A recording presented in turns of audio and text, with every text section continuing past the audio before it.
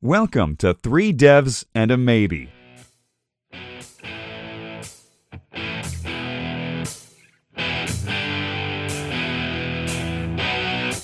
Now introducing your show hosts, Michael Budd, Fraser Hart, Lewis Gaines, and Ed Mann.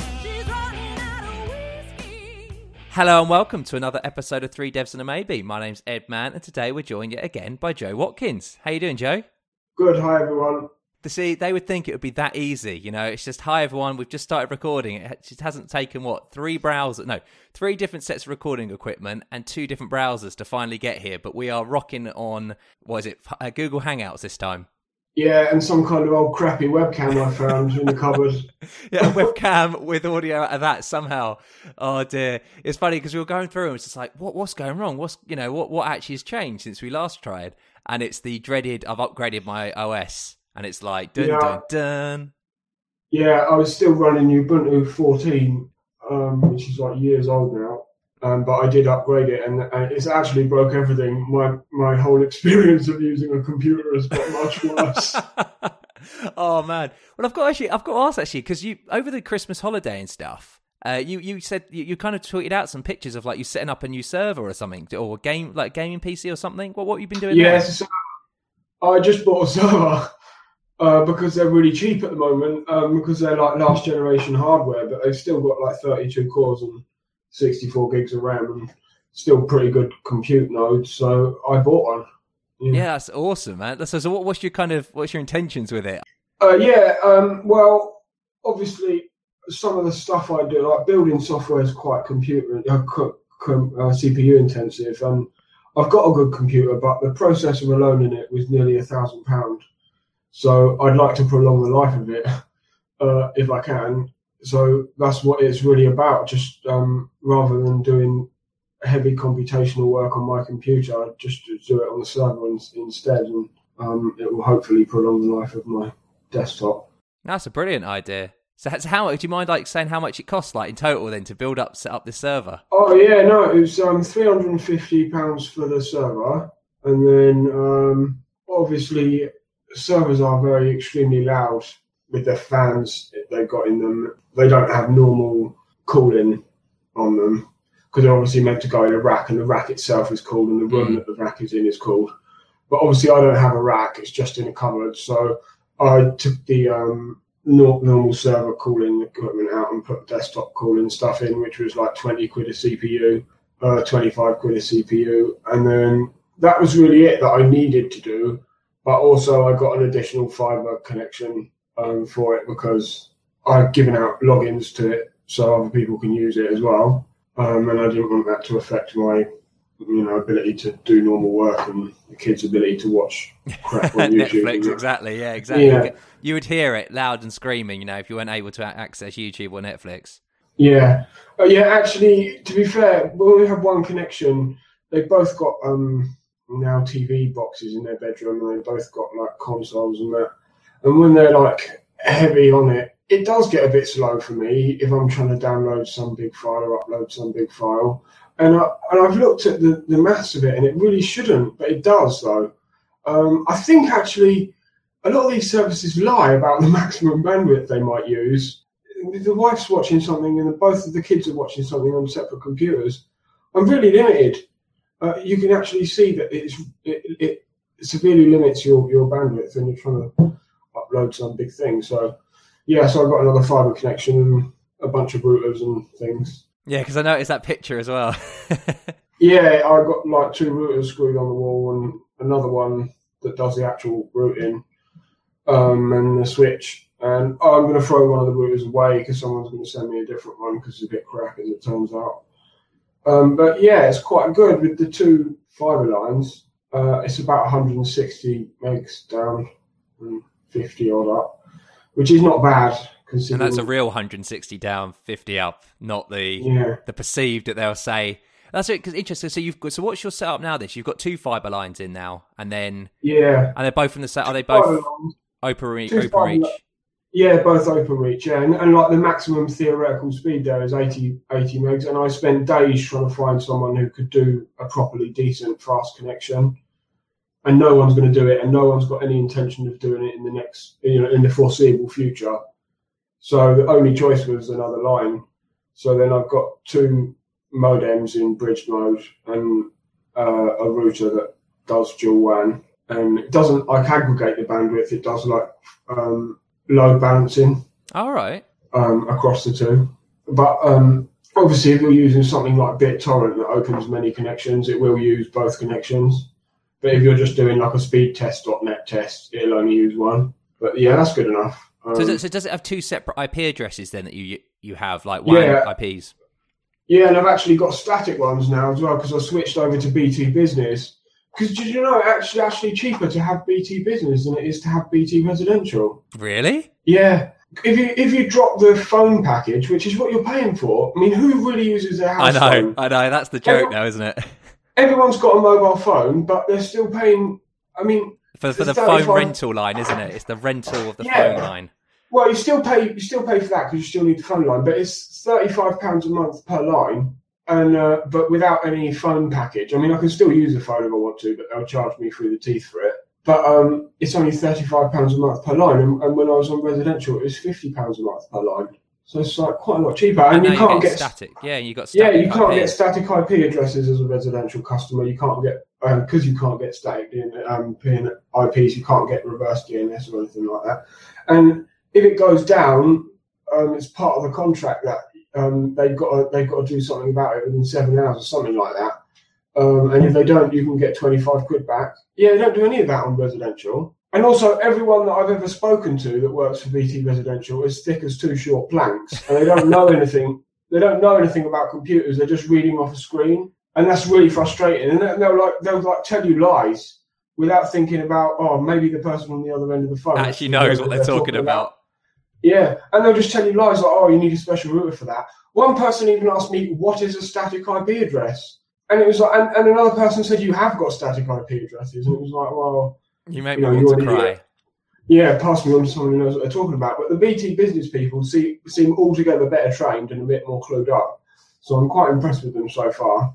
That's interesting, because maybe that's where they get their money, or I suppose that's where clued up people actually go to. Yeah, because generally if you're ringing up on behalf of a business, you're like an IT guy. That's and it. You're going to know what you're talking about. Yeah, you know that you've got a static IP address, and you know that it's not a special router that you're going to need or some other crap. I mean, when someone asked me what is a static IP address, I was literally speechless for about a minute. And I just didn't know what to say to that. And when someone said, you need a special router for that, I just went mad at them. The trouble is that's like half, like 3 hours down the line of all these calls with someone. I'm sure you're just thinking, you're at the wit's end with them, and you're just like, look, I'm going to have to let rip now because I'm just had enough. Yeah, and you feel quite sorry for them because you know that they're just reading off a screen and they're probably not interested in computers or networks or anything. But, I mean, if you're going to do a job, do it properly. If it was my job, even though I'd have my training in that, I'd actually go out of my way to find out about it so that I could give people useful advice. That's it. I wouldn't just read off the screen all day. But I'm glad I don't have to deal with them anymore. Well, I was thinking that's cool now. So you've got two lines then in dual mode that then just share between. So it's not actually...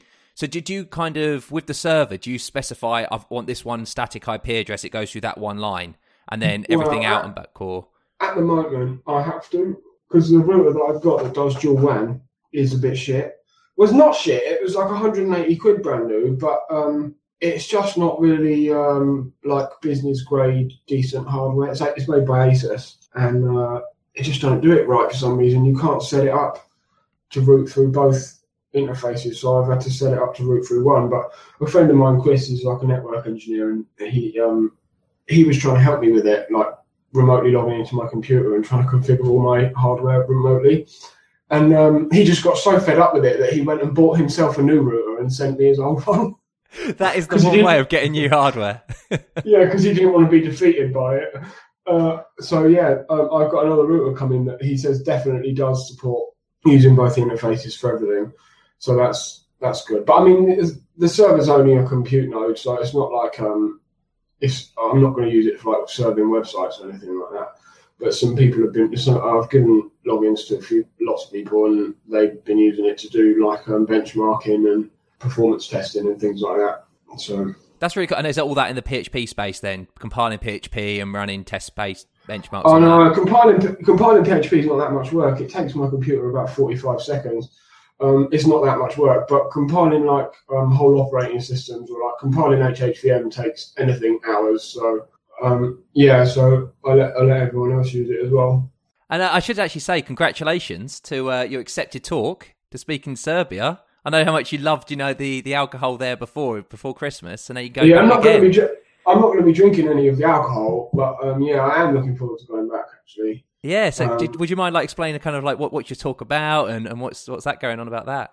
Well, actually, it's just going to be like I'm going to be playing like the developer advocate for PHP. I just want I work with Serbians, and I know that they're extremely very hard-working people. I want them on board. I want more people to contribute to PHP, but not necessarily to the code base of PHP itself, but to all the projects surrounding it. All of our lives are made easier or more difficult depending on how good the tools we've got to work with are.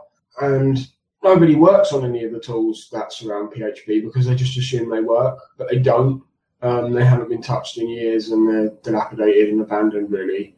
So I'm just going to try and sort of rustle up some new contributors.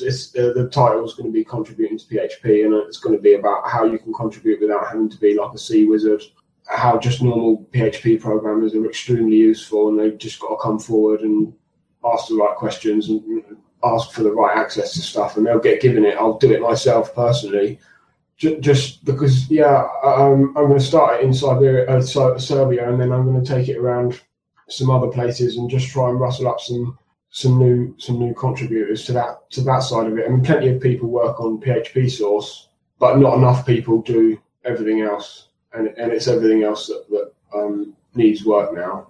So that's what it's going to be about. That's awesome, man. Because I know that you did your first talk. Was it in Portsmouth? You did a pthreads talk, or like kind of in PHP. Yeah, I did, but I've come to realise over the years that multi-threading is just too hard for people to understand. And I'm not going to say it was a mistake to write pthreads, but I am going to say that it just doesn't belong in the hands of everyone.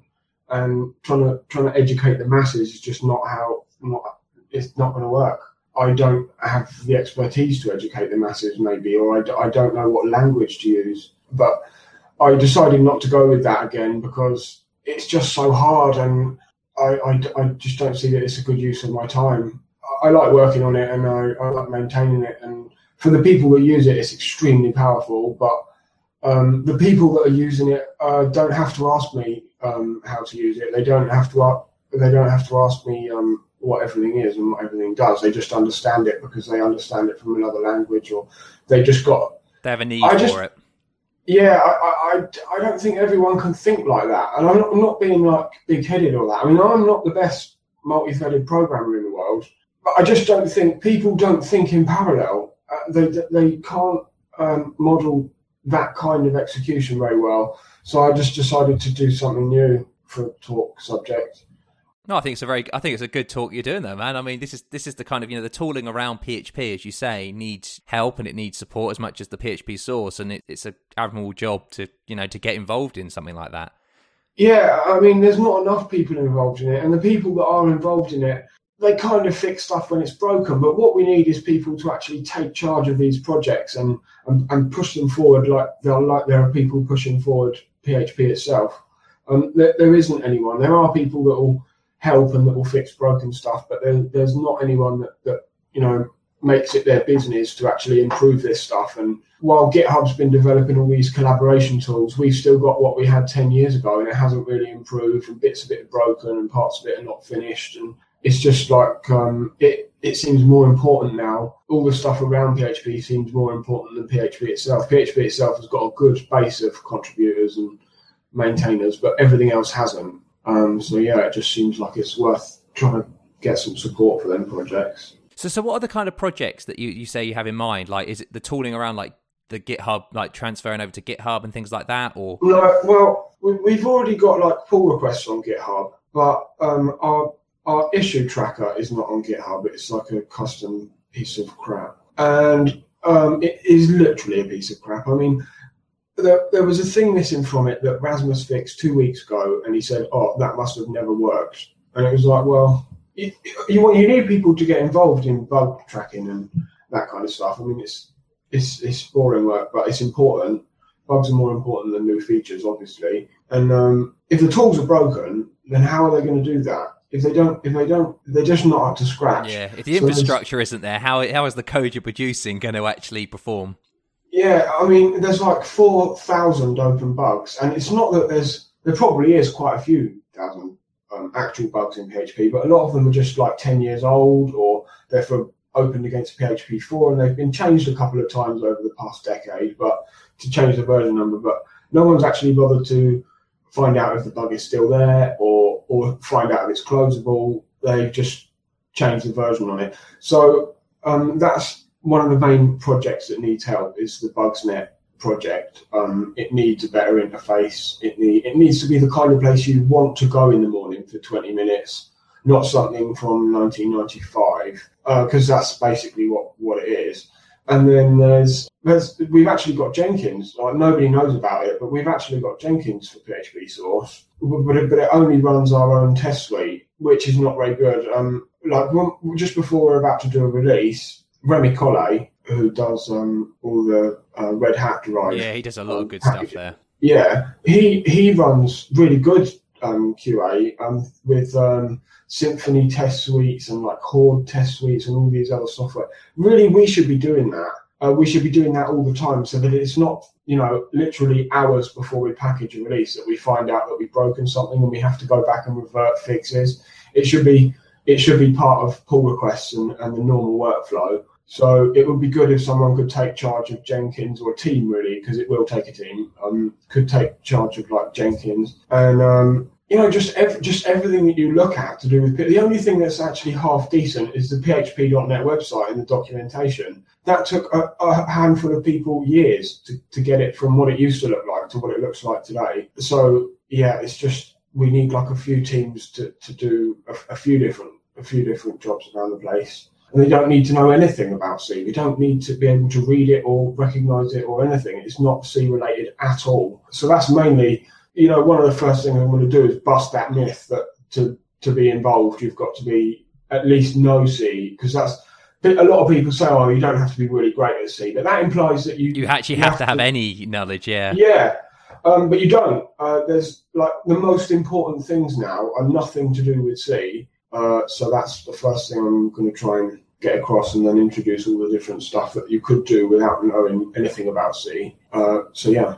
Has this kind of come about in, kind of your mind since you've worked on, PHP 7 release, 7.1 release, being a release manager there and stuff? Actually it has. Our QA is pretty much non-existent. I mean, like I said, it gets left to the last minute, literally hours before we're going to push out a release. We get told we've broken something and we have to revert stuff. That's not really good enough. It could have been brought up much earlier than that. And obviously, Remy doing that is extremely useful, but we need to have this ability ourselves, and we need to know when a pull request is opened before anyone thinks about merging it. Is this going to break backwards compatibility? Because even like I merge stuff, and I've thought about it, and I think, well, there's obviously a backwards compatibility concern, but it's not so widespread and it's quite a narrow case. And so I think it's okay to merge. And then I merge it, and no one says anything about it. No one says, oh, you shouldn't be merging that, because they don't know either. And then it comes down to the last hour. In the final hours, we get told, oh, you've broken this and that and the other. So that's got to stop. That's got to be fixed, really. And the only way we can do that, I don't have any more time to give to the project. Neither does Nikita or Dimitri at Zend or Bob Winand. We just don't have time. So we need more people, and we need people that have got good experience in PHP, that know the language well, and that's nearly everyone that uses it. They've all got the kind of skills we need to improve the tooling around it. Almost everyone. So it's all like XML and PHP itself, and it's easy really, but it takes time, and I'm already pretty much overcommitted. I mean, I've got bugs open on projects of mine that I've just got to ignore while I try and focus on something. Through. Yeah, and I can't say I'm going to do it, because it just wouldn't be true. I might be able to start something, and I can go out there and encourage other people to do it, but I just don't have the actual time to put into it myself, and nor does any of the other people that are working on fixing implementation problems and things like that. So yeah, it has come about as a result of the work I'm doing recently. Yeah. And there's actually there was a tweet that was sent out by Andrea, I think, a couple of weeks ago or a week ago, kind of like saying, is there anything, people want to see in PHP and stuff like that? And you chimed in as well. Oh, did I? I can't remember what I said. What did I say? I think you were just mentioning kind of like the CLI for life or something. I think it was only an off the cuff comment. Oh yeah, I did make an off the cuff comment about CLI for life. Oh, someone asked for PHP debug to be integrated into IDEs and stuff. I'm not really interested in that. We kind of had what happened was me and another guy more or less wrote it, and then Bob came along and he wrote some really advanced stuff for it. And since then, he's more or less taken the project over. He's done all the work for PHP 7, and he fixes all the bugs on it because I'm busy doing other things. And he did write integration for an IDE, but it wasn't based on the Xdebug protocol thing, or debug P, whatever they call it. It was his own take on it, and it just didn't go down very well with the people who write the IDE. To be honest, it was never really meant for that. It's meant to be like it's got some more advanced features than Xdebug, but it has a very, very slim scope, because Xdebug's a profiler and it's meant to work remotely, and it's got this protocol thing, and it's got a very wide scope, and you can use it with anything. PHP debug was never meant to be that. It was meant to be a command line debugger for advanced PHP users and internals developers. It does stuff that is specifically aimed at internals developers. Nobody else. To aid your development. Yeah, I'm glad that people use it, and it's got coverage driver now as well, which just appeared. I didn't know it was even happening. Which is great, and it does it much faster than Xdebug if you care about that kind of thing. So there's some overlap there, but it's a different audience. The two are not in competition. PHP debug is going to remain primarily aimed at advanced and internals developers that want that kind of environment that they might be used to from C. It's basically GDB for PHP. With different command names, and that's what it's going to remain. So yeah, when someone said they wanted to see it be integrated into an IDE, I'm just not interested in that, and I doubt Bob's interested in doing that again. And as you say, they're for two different audiences, and Xdebug is aimed at the masses, whereas PHP debug and it's extremely mature, and it's got loads of different tools, and that's just what you should use if you're going to debug, remote PHP. But if you're an internals developer, or you're the kind of person who writes their own servers or whatever in PHP, then maybe you should use PHP debug. But there isn't any competition, because there can't be any competition, because PHP debug's about 5 minutes old, and Xdebug's like 2 decades old or whatever. So I don't really want to complicate it with. I didn't really want to complicate it with remote stuff in the first place, but when we were first writing it, someone came in the IRC channel where we were discussing the development of it, and then I just whacked together this really, really pants thing that allowed you to use it remotely, and I whipped up a Java interface, a user interface for it, like a client. I probably shouldn't have done that. I should have probably just said, no, we don't want to do that, because we didn't want to do that. But it's hard though, isn't it? Because it is that kind of like feeling of, oh, well, it's possible, so let's just experiment. And as you say, like it goes in and then it just becomes its own thing, and it's like it's never what it's intended for. Yeah, it wasn't intended for that, and it's not going to really ever be good at that, because it just doesn't fit. Xdebug's loaded as an extension, so you can load it in any server environment, whereas PHP debug is a server environment, so it just doesn't fit in the remote kind of world. I mean, we kind of made it fit, but it doesn't really. But yeah, she got loads of replies to that. About 80 odd people. I know people. The masses did talk, didn't they? Crowdsourcing kind of the ideas of what should come next in PHP. I'm glad. I hope she picked some of them ideas. Because a couple of weeks before that, she was talking about how she didn't want to contribute anymore because she didn't feel safe. That's a bit scary. Because of the whole the contributor covenant argument that happened.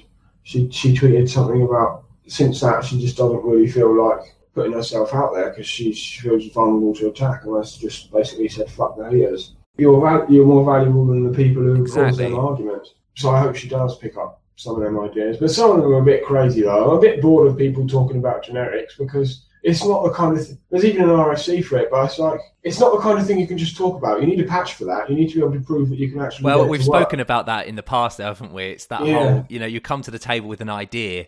You either come to the table with an idea that you've really thought out everything, or you've come to the table with a patch as well, which shows that it's possible. And I know, obviously, but then like you're accessible and stuff. So if someone's got an idea that you think's good, and you feel like, yeah, we can do a patch for that, and it's possible, you can write that up before you actually, propose it.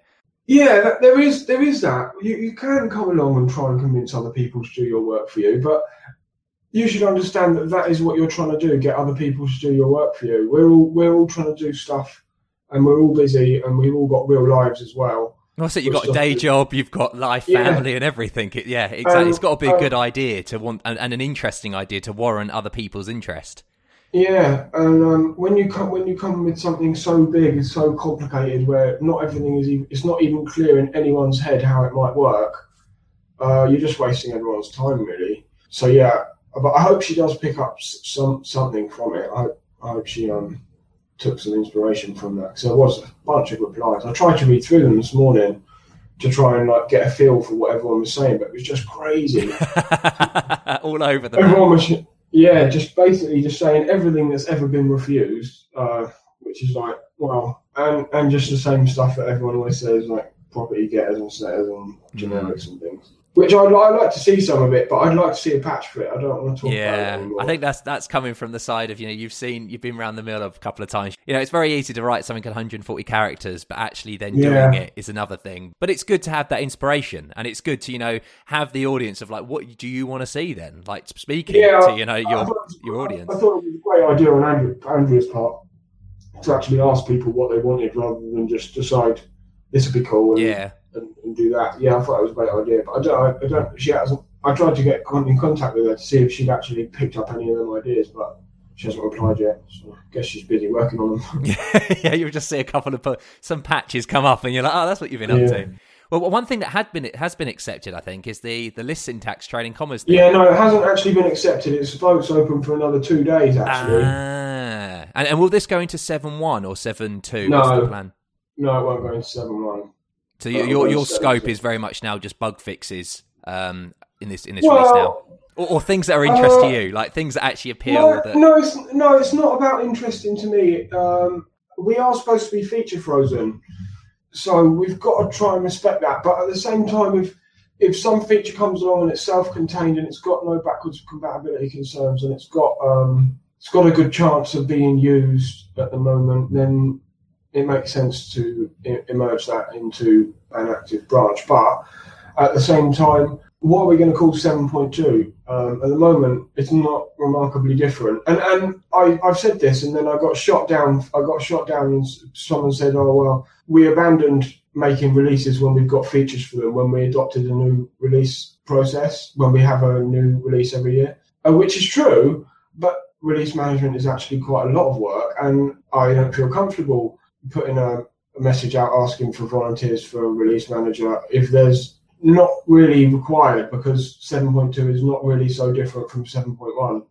So for me, I think there has got to be some remarkable difference between 7.1 and 7.2. It's going to come out in a year anyway. It's going to come out a year after 7.1 anyway, even if there's not much difference. But if we've got these features coming along, then for things like that, language syntax things, I think it doesn't belong in 7.1. It does belong in 7.2. Not least of all because it's a bit weird to document that we got this new special syntax in 7.1.42 or whatever.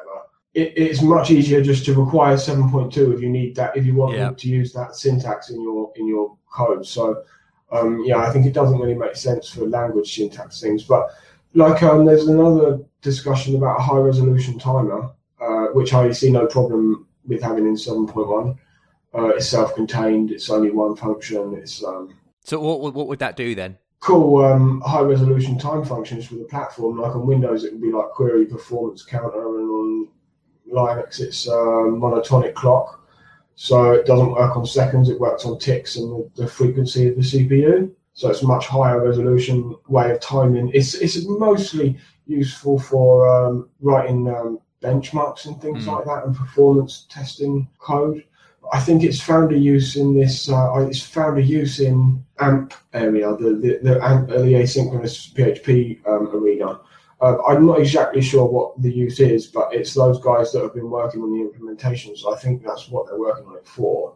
It's because it's only one function, or maybe one function, a couple of constants. Maybe it seems like a no-brainer to have that.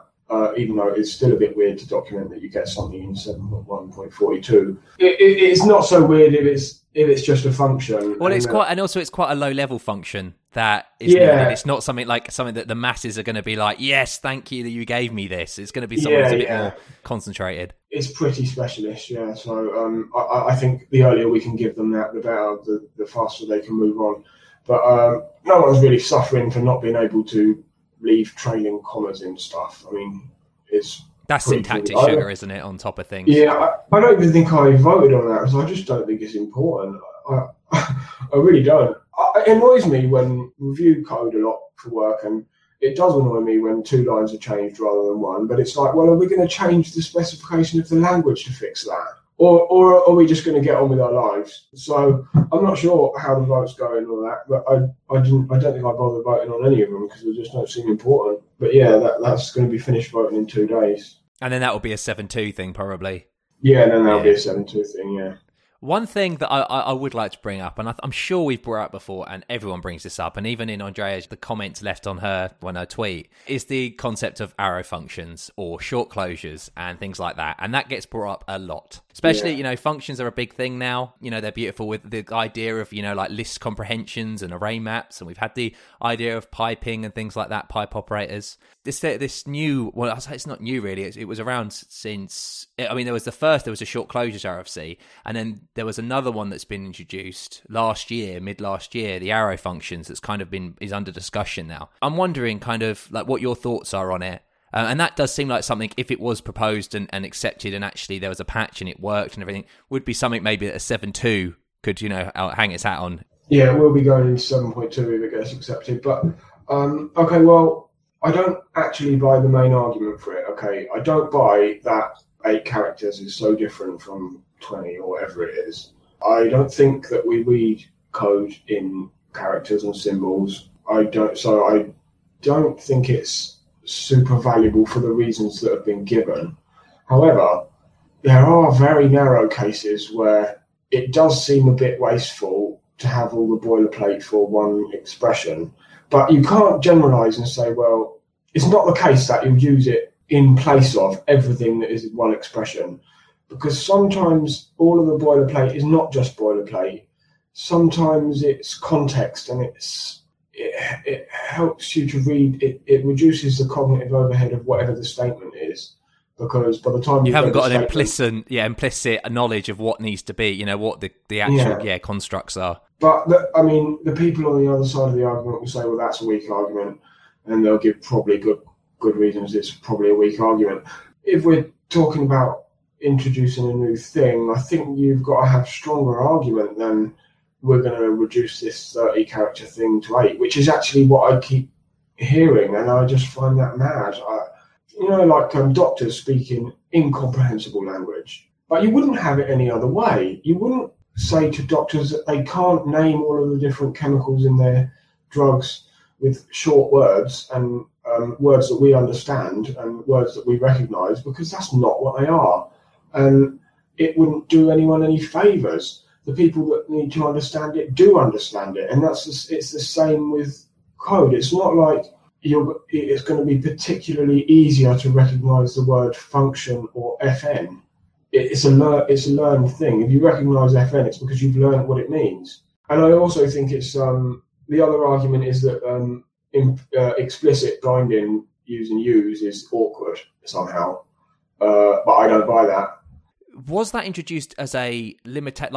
Was there a reason it was introduced as a fact to be explicit, or was it a actual implementation detail? I don't actually know the actual original reason why it was introduced, but I prefer it that way. If we're just talking about one expression, then maybe you don't have to have explicit binding, because you can just read the statement and you can see what variables are used in the statement. But if we're talking about actual proper functions that have got many statements and they use many variables, do you really want to go and work out where all them variables come from?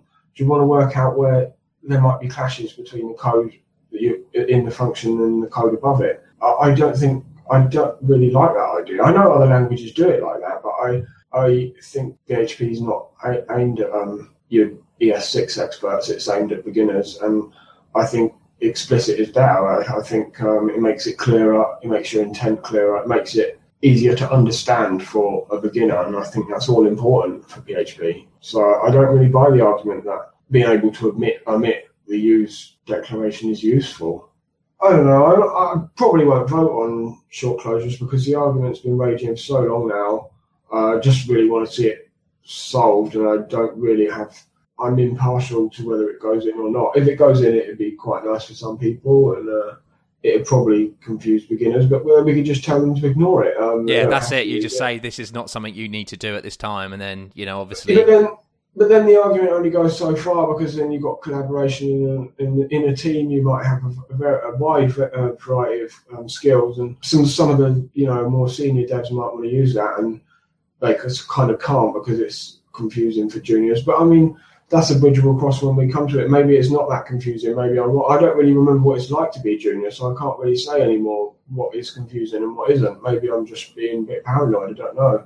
So I wouldn't really vote on it because I can't really say that I don't really love it, so I don't feel like I should vote yes. But I can't really justify blocking anything on the basis of the implementation or the ideas. Well, the implementation is fine. It's done by Bob, and he's like a really smart cookie, so the implementation will be great. I think you should only vote no on stuff if you've actually got a really good reason to vote no. Not just because you don't like it. Yeah.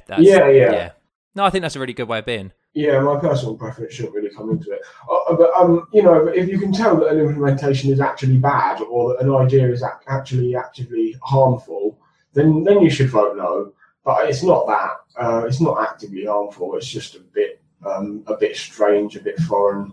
I'm guessing you've probably spoken to people about this RFC, kind of like, the other core, the developers and stuff. And like, what's their opinions on it? Like, do they follow your kind of thinking, or are they, of a different ilk? No, I talk most days to the guys that are doing it, Bob and Levi. No, they don't think like I do. They want it, they're pushing it forwards, they're doing a lot of work on it. Levi is a big fan of the cutting 30 characters to 8 or something being important. But I don't really see the point in tackling him on that, because that's his idea, and if that's the justification he wants to use, good luck to him. I can disagree with it quietly because the implementation is going to be good. I know for a fact that it's going to be used by several projects, so I can just sort of quietly go along with it, but I can still have an opinion that's pretty negative about it, really. But yeah, I talk to them every day, almost every day, and they're working really hard on it, both of them. So I wish them luck. I wouldn't want to stand in their way by voting no on that, but I don't particularly like it. But I don't particularly like big chunks of PHP, so it doesn't really... I think that's it, yeah. It's that whole idea of it's a democracy, is that, other people want certain bits and you may not agree with it completely, but... unless it's actively harmful or it does something bad or it stands... And you've got a real valid reason. Yeah, unless you've got a good reason, you shouldn't really vote no on stuff, so... Another thing I was going to talk to you about was the concept of immutability, about the idea of like immutable classes and immutable properties.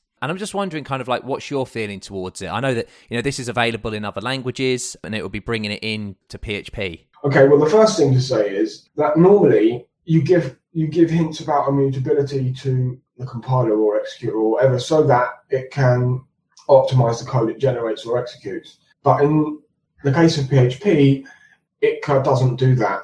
It just complicates things. I've had a look at the patch. I don't particularly like it.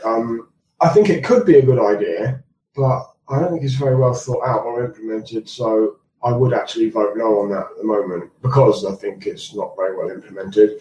But I can't really see what a good implementation looks like. PHP is a dynamic language, and I don't know if the two really fit together very well, dynamic and immutable. You expect to be able to do certain things with an object, and if you can't do them, and if magic happens behind the scenes, like if you change a member and suddenly... because the member you've changed is on an immutable object, you get a different object. That's surprising. It's not the kind of thing that fits with PHP, and the draft is like an all-encompassing thing. It wants to have immutable everything, It doesn't just focus on let's have immutable properties and see what optimizations we can get from that. It tries to have immutable classes, objects, properties, and it's just I don't think that's the right way to go about it. But I think it could in principle be good, but it needs tackling in small, manageable chunks where we just try and focus on what optimizations can we get from having immutable objects or immutable properties. But we can't do it all at once, and we can't do it so that that it serves is to slow things down, because that would appear to be what it will do at the moment. And also it's got the same kind of strange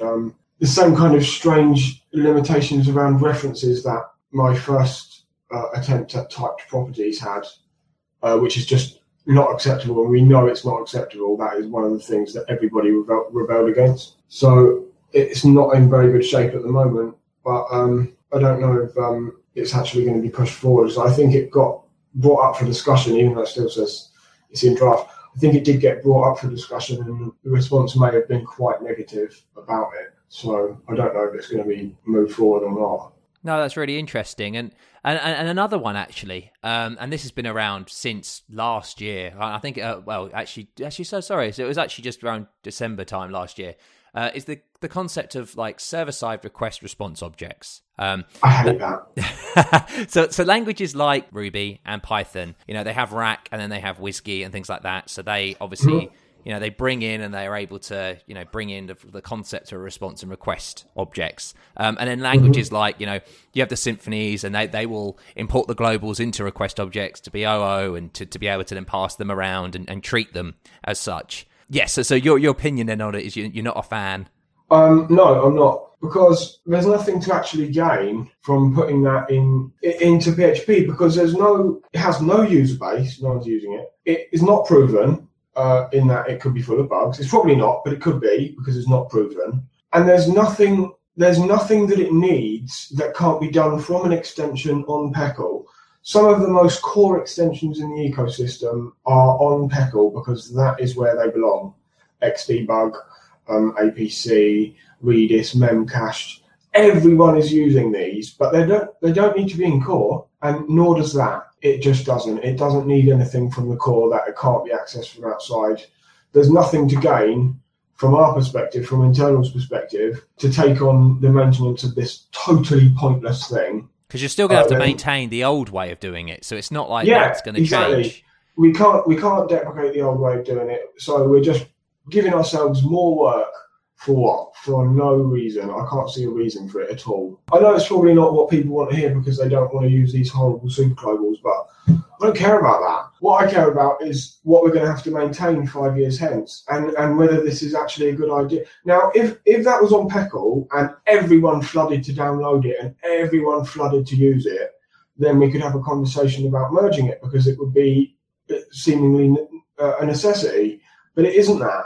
It's brand new, it's got no users, not proven, don't know how many bugs are in it. It's pointless to talk about merging it at the moment. It's just a waste of everyone's time. And he brought it up and he got negative responses. As far as I'm concerned, they were negative. And then he just pushed on forwards with it.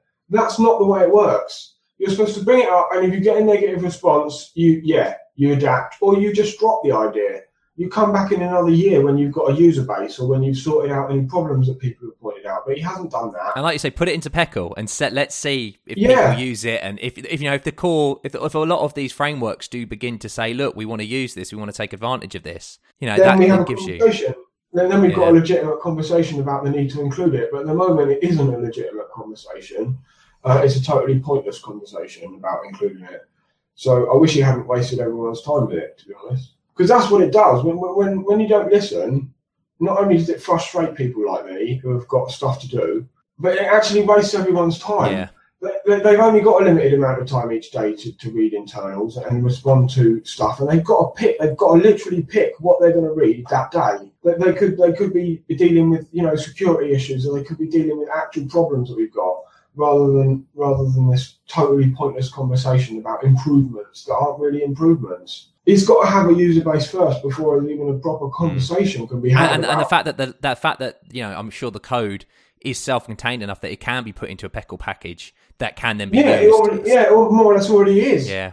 So that's what I mean by there's nothing from PHP. So like it doesn't need any internal APIs that aren't exported or anything like that. There's no reason at all to have it in PHP source at the moment. So it's just a non-conversation for me. It's it's a total non-starter. And it's not only me that said that. Other people have said that as well. He's just outright ignoring them and saying, "Oh well, this and that." Well, no, listen, you're wasting everyone's time. That's the way it is at the moment. Until it's got a user base, and then we can talk about it. But at the moment, it is a waste of time. So yeah, sorry, but no. It's really interesting to get your take on it. And I mean, finally, actually, and again, thanks, Joe, for coming on the show again. It's always great talking to you about all this stuff and hunting through your GitHub again. You know, your online kind of commits and stuff. I love looking through this, Joe. Like looking through your PHP source, I noticed you've got a branch called Throws, and you're doing some interesting stuff in there. I'm just wondering, like, what's going on there? Well, it's half finished at the moment because I haven't really got a lot of time to work on it. But I found the other evening a few hours to work on. In DocBlock you can have throws. Yep. In your DocBlock, like where people used to put param and things. Well, I hate that. I really hate that. That's the last thing. Comment is code, pretty much. Yeah, I really super hate it because as soon as you've written it, it's wrong. You change the code and your IDE might not notice and it's wrong. And it doesn't know about further up the stack and so it's wrong. If there's anything worse than comments, than code that's actually comments or comments that's actually code, it's when it's wrong. So yeah, what I wanted was I didn't want to go all the way to like checked exceptions, which is what Java's got, where you've either got to declare that your method throws it, or you handle it yourself. Yeah, we can't really do that. It's not practical because while you're compiling code, you might be calling a function, but the class for it's not loaded, so you don't know what the definition of the method is, and that's the nature of PHP, the nature of dynamic. So we can't really go all that way. But what I wanted was just to kind of verify what is thrown is expected, and then someone pointed out, Nikita pointed out that if something is thrown that's not expected, you're going to swap that unexpected exception for another exception to tell people that you've got an unexpected exception. And he's right on the face of it. That seems a bit silly, but I still think it's valuable because you get an exception that tells you what contract you broke and specifically where and what broke it. So I think it's a different context you're in, isn't it? I guess. Yeah, it's not going to be all the way to checked exceptions. We just can't do that, and everyone would hate it anyway. But I still have this niggling feeling. I haven't really worked it all out yet, but I just want to move throws out of the DocBlock and into your code so that it's right all the time. And that's really all I wanted there. But it's not finished yet. No, I think that's a great idea, man. And so did you think of this yourself then? Was this something that you've kind of come up with, or did you have a discussion with someone beforehand? Oh no, I'm just sick of. I do code reviews for work. I'm just sick of writing this DocBlock's wrong, this DocBlock's wrong, this DocBlock's wrong all day, and it's always because of throws or param or one of these stupid things. So I just I mean, with the params you can just say, look, write the type in the prototype of the function, but with throws there's nothing. Exactly. You haven't got an argument really because you can't do anything else. Yeah. Thank you so much again, Joe, for coming on the show. It's always interesting talking to you about all this stuff. And a crappy webcam from I don't know how long ago seems to have done the trick for the audio. I know, yeah. It says HP on it. Are they still a company? Oh, man. All right, then, dude. Well, audience, it's been another great episode, and we shall speak to you again next week. Goodbye. Bye. You've been listening to 3 Devs and a Maybe. You can contact us at contact@3devsandamaybe.com or follow us on Twitter at 3devsandamaybe.